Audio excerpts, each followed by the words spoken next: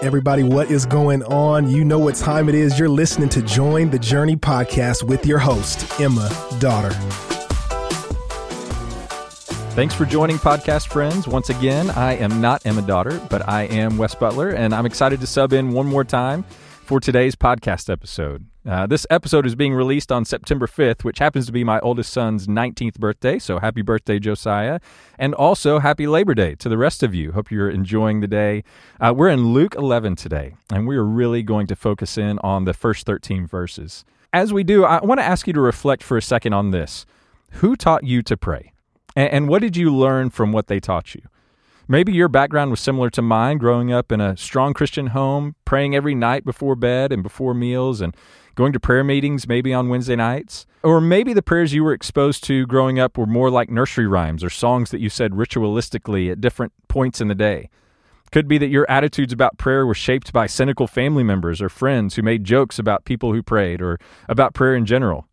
I'll never forget, as a child, my grandfather, who did not have a relationship with the Lord, praying before a meal, over the teeth, past the gums, look out stomach, here it comes, amen. And then smirking to let us know how ridiculous he thought it was that we actually thought we were talking to God. Well, regardless of your experience with prayer growing up, the reality is this, that all of us have a view of prayer that likely needs correction or, at the very least, redirection.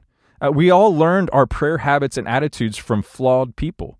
Now, wouldn't it be great if we could just ask Jesus, will you teach us to pray? Well, apparently, Luke thought it would be helpful, and he preserved Jesus' response for us. So let's take a look. Luke 11, 1 through 4, we read this. Now, Jesus was praying in a certain place, and when he finished, one of his disciples said to him, Lord, teach us to pray, as John taught his disciples. Now, aren't we really glad that disciple asked that question? Because now we're set up to lean in and listen. So let's listen. Jesus said to them, when you pray, say, Father, hallowed be your name. Your kingdom come.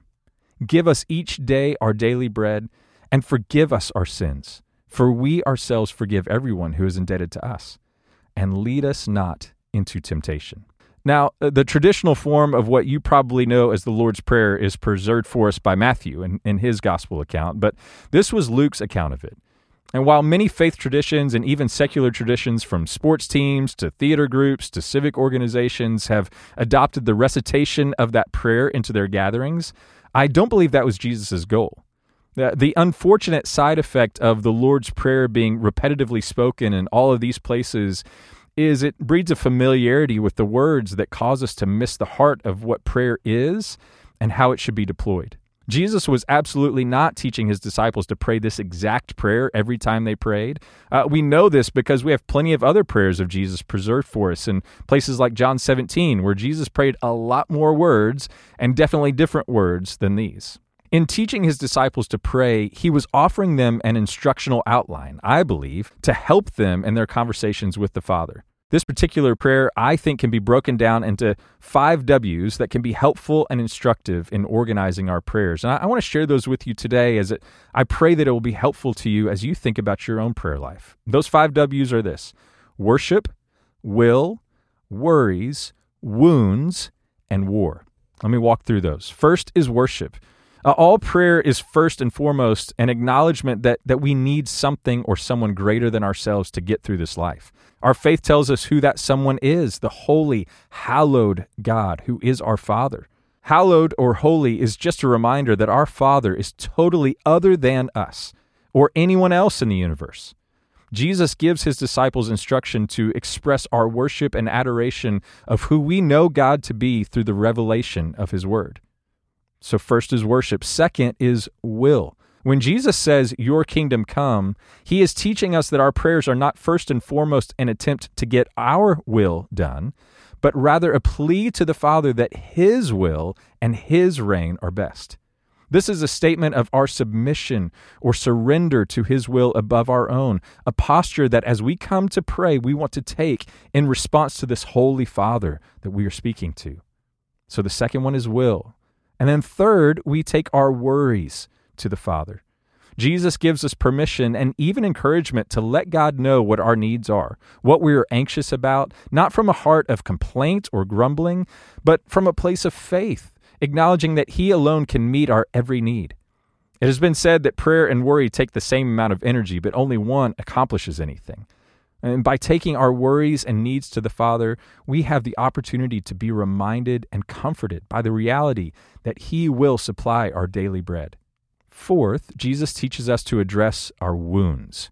When we pray, Father, forgive us our sins, for we ourselves forgive everyone indebted to us, we're taking time to admit and confess that the ways that our sins have wounded our relationship with our Holy Father, and to remind ourselves how much we need His grace to forgive us.